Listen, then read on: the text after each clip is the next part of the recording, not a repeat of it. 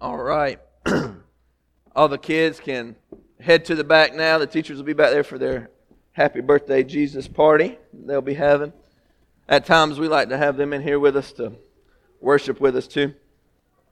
It's good for discipleship when they see mom and dad worshiping the Creator.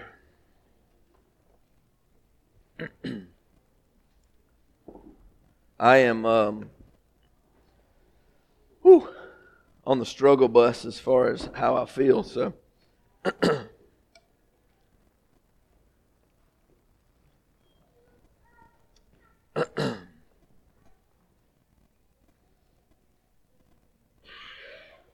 my hope and my prayer this morning is that that you guys understand exactly what God did for us in sending His baby boy here. That's why we're here. That's why we celebrate,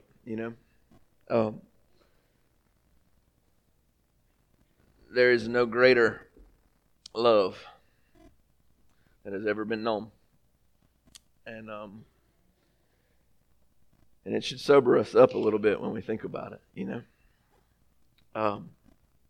So I'm just going to pray this morning that I get through this and that the Lord is glorified in all of our lives. Let's pray. Lord, we are thankful for the opportunity to gather in this old building. Lord, to celebrate what you have done.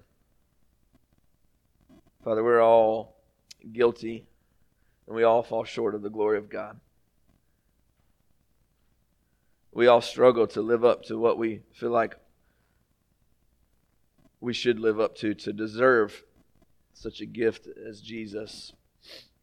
But I pray that you would remind us this morning that that's just the point, that we don't deserve it and you saw fit to do it anyway. I pray that it would help us to see the reality of who you are, the reality of the world around us, and the reality of what our mission is in this world. I pray that it would draw us closer and closer to you, and it would allow us the ability to live out our mission in the world that we find ourselves living in. We love you. I pray that your word would speak louder than my words, and that you would be honored and glorified in all that's said and all that's done here this morning. It's in Christ's name I pray. Amen. Hello. Is this thing too far away from me? Can y'all hear me? In the back? Okay. All right. So we've been in a series called Centerpiece. The idea behind the series was to help us get an idea of what is supposed to be central in our life, and that the peace, with a play on words there, comes whenever Christ is central in your life. You have a peace that surpasses all understanding, right? That's what the scriptures talk about. So centerpiece is this idea that when Christ is the center, when Christ is the focal point, when Christ is the thing that is sitting in the center of your kitchen table, whenever you are dining with your family members or whoever else is around your house around the holiday season, that there should be this idea of peace that comes along with that in your heart and in your soul. Last week I talked about the centerpiece, the claiming God as on the throne of your heart, putting Jesus on the throne of your own heart, and what that looks like, and tried to help unpack it by using the video. Hopefully it helped you guys, but the idea that we can either be our own king, we can elevate ourselves and our desires and the things that we want to the centerpiece of our heart, or we can allow Jesus to do that. Those are the only two options. There is no other option. It's either what we want or it's what He wants. And when we submit to what He wants, then we begin to find the joy and the peace that He promises to give us. But not until we do that, right? And this week I'm just going to unpack peace a little bit as we wrap it up. I want to unpack what that peace actually is, what it came to do, and how it sustains us in our life. Because peace is something that I'll be honest, myself, I struggle with always trying to settle my heart and my mind on the things that matter.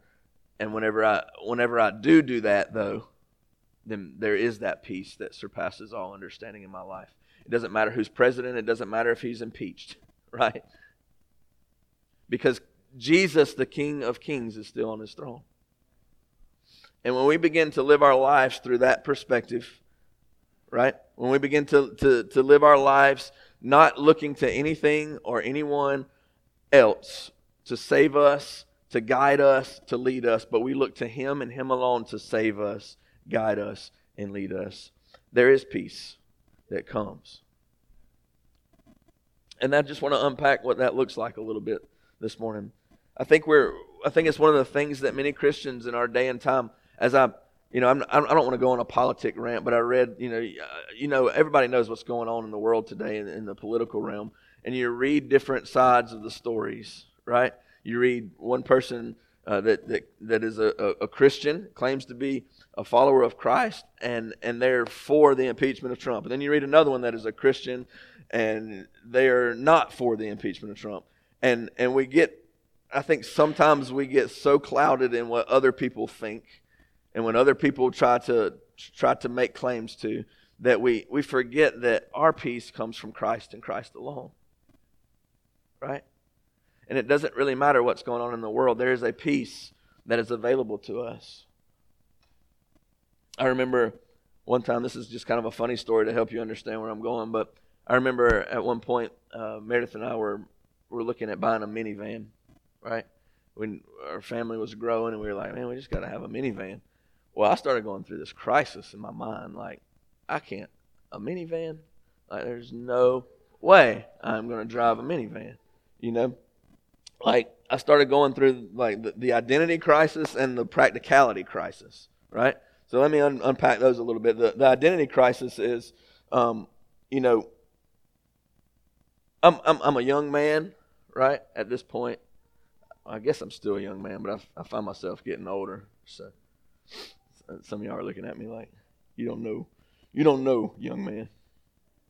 But I found myself like, I still want to be cool. I'm a young man, and I can still be hip. I can still hang out with the younger people, and they can still acknowledge me and trust me.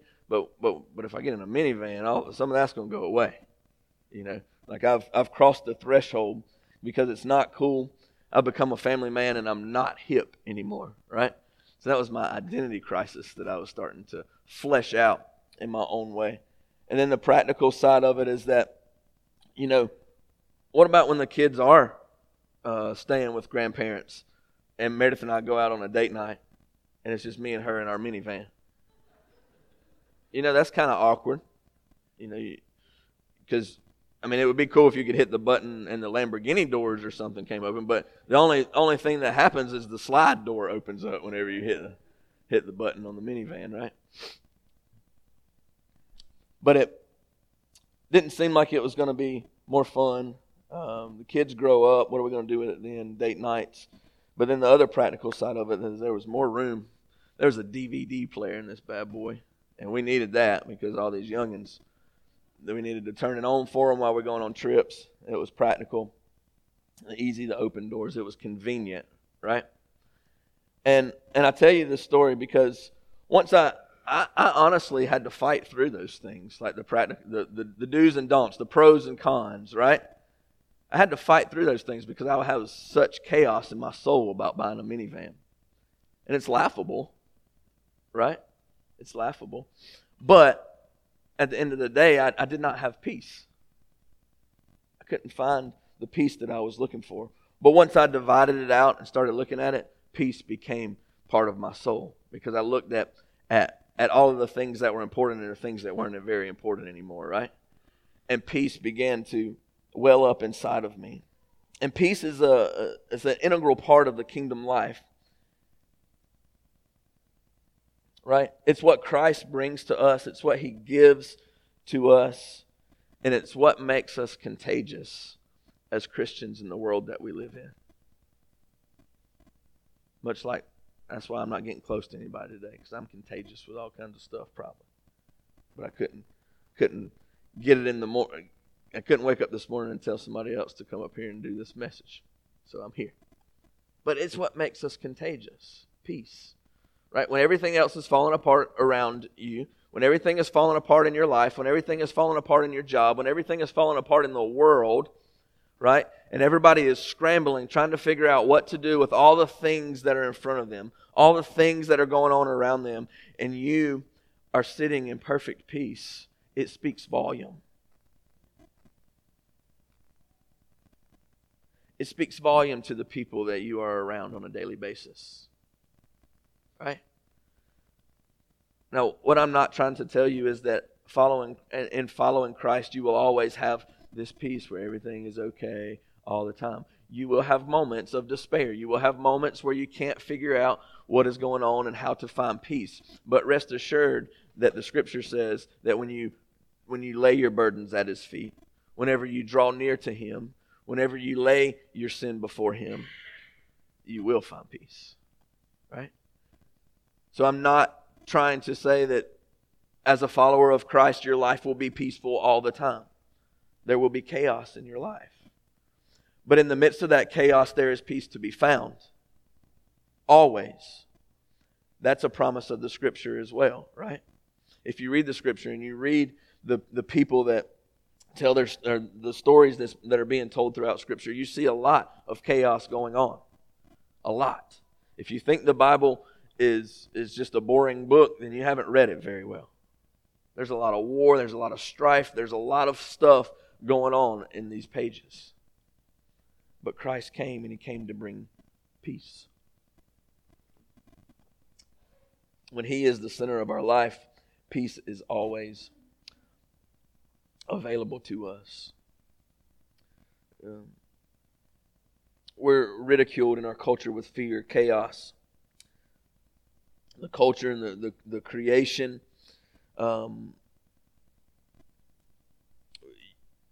Christian, let me put it this way. Usually Christians, or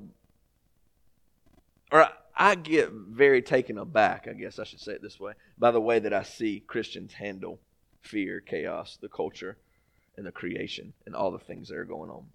Because rather than understanding that peace comes from a God who has come and dwelled among us, we forget often that He has done that, and we want to just say that, oh, one day I'll fly away. One day things will be okay. Right? That is not the story of the Bible. One day things will be made perfect.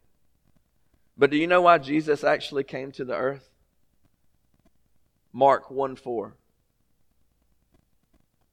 The kingdom of God is at hand. It's here. We just sang the words, here comes heaven. He came to litter this earth with little pieces of heaven. Right? And as you and I begin to understand where peace comes from and how we can abide in that peace, and we become contagious, we become agents of that peace in the world that we find ourselves living in.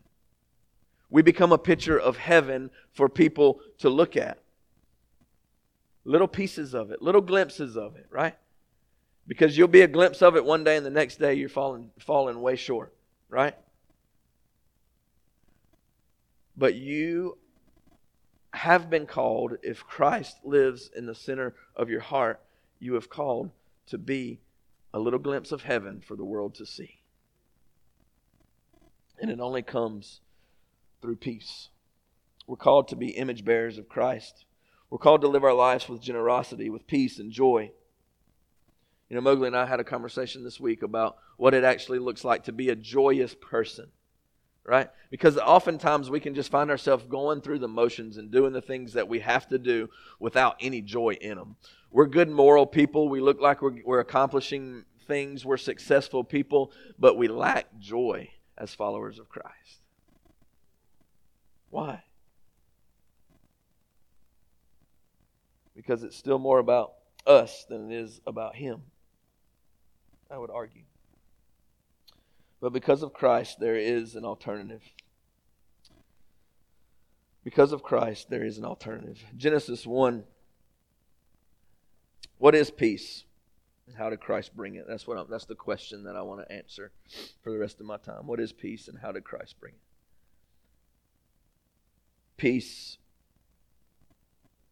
The definition of peace is calmness or tranquility whenever it's used in Scripture. Those are the two most common terms used to define peace: calmness or tranquility. Right?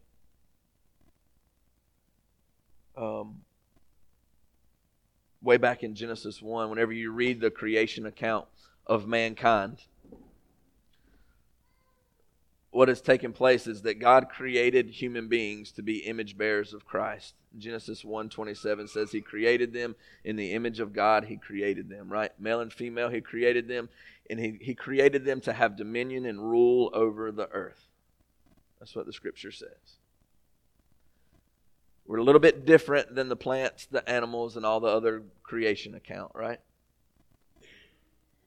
We're a little bit different, and He says that we're a little bit different by saying, and He saw that it was very good that He created humankind, right? And then in Genesis 3, what takes place? The fall, right? The brokenness. We've missed the mark. Sin is this. Y'all have heard me say this before. It's as if I am an archer pulling back a bow and I'm shooting at the exit sign on the back wall and I let my arrow go and it misses the mark. Right? That's what sin is. Miss the mark of what we were intended to be. Genesis 3 helps us understand that all have fallen short of the glory of God because of sin. Right? And then in Jeremiah 16:5, he talks about this idea that when he's talking about the nation of Israel, and Jeremiah is a prophet, right? And he's coming and he's warning them of all the things that are going on and about to happen. And he comes in and he says, look, don't go in there, talking to other people, don't go in there because the Lord has taken His hand off of them. Talking about the Israelites. That He has taken the peace from their life, is what he says. What's the opposite of peace? Chaos, right? Calmness, chaos. Tranquility, chaos. You ever taken a muddy jar or a jar of water with mud in the bottom of it and shaking it up? And you sit it down and it's just a cloudy mess, right? But the longer that it sits there, that dirt begins to fall to the bottom. And you begin to be able to see through that jar again. And that is what Christ came to do to our life. Is He came to take all that and let the sediment fall to the bottom and to bring clarity back to our life and what we're supposed to live our lives like. He came to give us peace. When all of that settles to the bottom, there is complete peace inside that jar again, right? The water's not moving, the dirt's not moving. It's just sitting there still, calm, with tranquility. That's what Christ came to do in our life. Isaiah 9:6-7.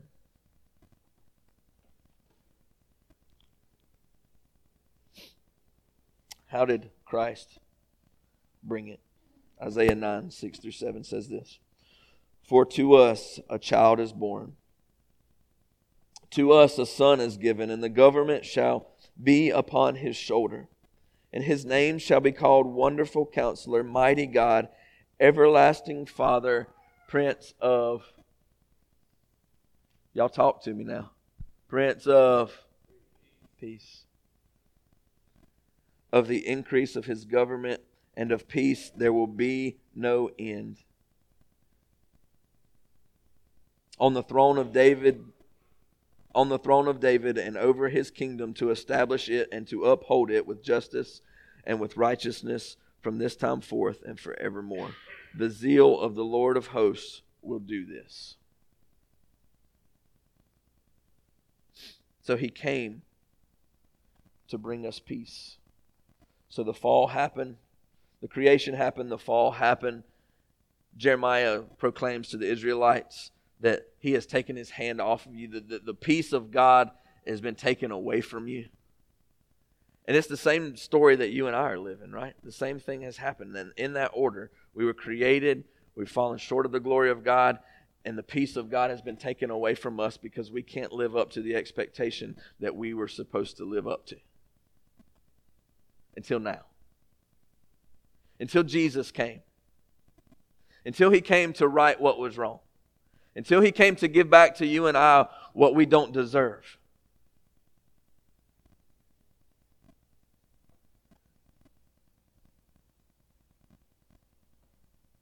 Colossians 1:20 says this. These are the two ways in which peace comes through Jesus Christ. Colossians 1:20.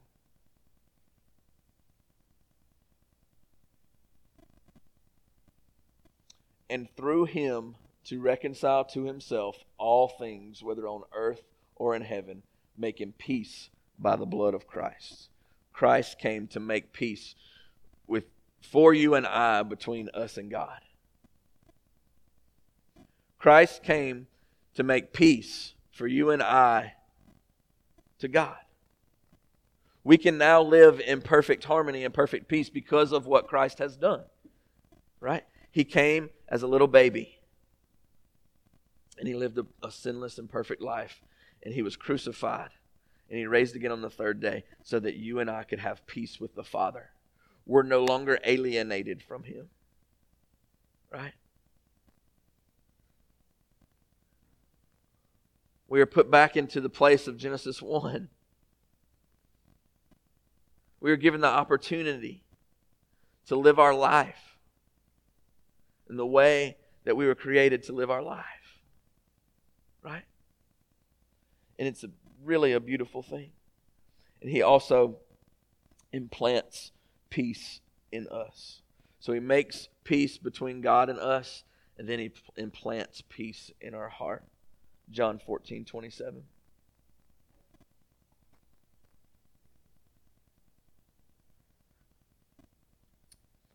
Peace I leave with you, my peace I give to you. Not as the world gives do I give to you. Let not your hearts be troubled, neither let them be afraid.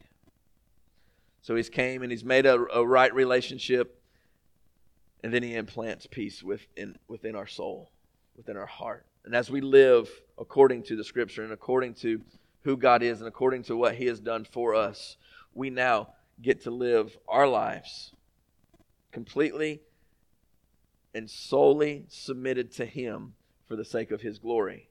And as we do that, there is a peace that surpasses all understanding that begins to build in our soul. And from now until you meet Him face to face, that peace will get greater and greater and greater and greater as you follow Him. The past 15 years of my life, I can tell you that I understood the peace of Christ at the very beginning, right? I understood that there was nothing that was holding me back from being and living with Him anymore, right? But 15 years later, I can tell you that I did not understand the amount of peace that I could have in my soul 15 years ago. And right now, I don't understand the amount of peace that I can have in my soul 20 years from now. Because following Him is what builds that peace in our hearts. Right? It makes us contagious. It makes people wonder how we can do how we do what we do, and it gives us the opportunity to share with people the gospel of Jesus Christ. Right? Be ready in season and out of season, always, to tell the story of Jesus Christ to those that you find yourself living with.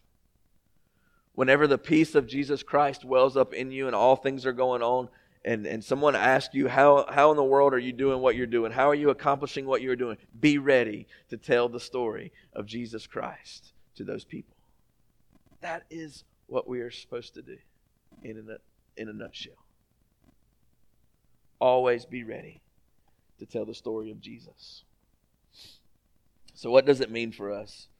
It means that we find a new identity, that we have confidence, that it kills the confidence in our identity in Jesus Christ. It kills fear, it encourages us, and it gives us the faith to live out the things that we're called to live out. Right? And on a practical level, it gives us a constant calm in the midst of the chaos that's going on around you. I don't know about you guys, man. You can come on up. I don't know about you guys, but if there's one thing that our country could use right now, it's for Christians to be people full of peace, calm, right? In the midst of the chaos, stay in the course. In the midst of the chaos, setting your eyes on the goal, which is Jesus Christ, and walking towards that. Right? I get so aggravated sometimes when I see people take such a stance towards other people, right? Christian people in general is who I'm talking about. When I see them take such a stance, and this stance just, this lack of humility just exudes out of people, because what they're saying and the things that they are spewing, basically they're elevating themselves above everybody else. And in our world today, and with the political stuff that's going on, I just want to encourage you. I want to encourage you, church, that now is the time to be the church more than any other time. Because we all have different ideas of what our country should do and what our government should do. But let me just throw something at you real quick as you enter into the Christmas season in the spirit of peace. I want you to dream for just a moment of what our country would look like if every follower of Christ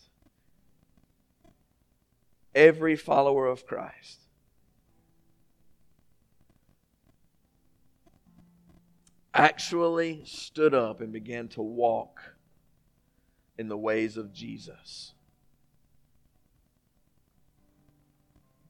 We wouldn't have to worry about how our government is taking care of the homeless and the poor. Right? And we wouldn't have to argue whether or not that's the government's job or not. Because it's actually the church's job. It's actually our job on an individual basis to feed the hungry, to comfort the widow, to provide a home for the poor and the fatherless. That's our job. That's what we're called to do. And I promise you, from the bottom of my heart, I believe this. I believe that if the church actually stood up and began to walk in the ways of Jesus Christ with a peace that surpasses all understanding, marching headlong into the war, knowing that Christ is sufficient, that He is the centerpiece of our soul, He is the centerpiece of our heart, that our country would look a lot different, that our world would look a lot different. And this Christmas season is as good a time as any to ponder what that means for you. Why did Jesus come? Why did God send His baby boy? What does that mean for you? What does that mean in your life? Let's pray. Father, we're grateful for the opportunity just to be in your presence, Lord. I pray that each one of us understands that you created us with purpose. That we missed the mark of that purpose, and that you sent your Son to fix that for us. And now we have the opportunity to walk in that purpose again. Father, may, as I speak those words, your Spirit just reminds me of what Ryan once told me, a friend of mine. The only thing worse than dying is living without knowing why you're living. And it reminds me of the quote from the great movie, The Shawshank Redemption, God. You either get busy living or you get busy dying.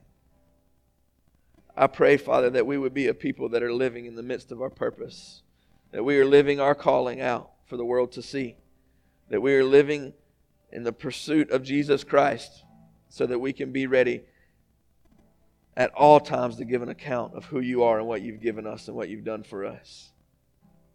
Lord, may we be a people of peace. May we be a people that strive to place you on the pedestal of our heart and follow after you with all that we are. And it's in Christ's name that I pray. Amen.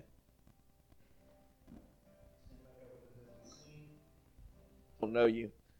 We know that is it's just such a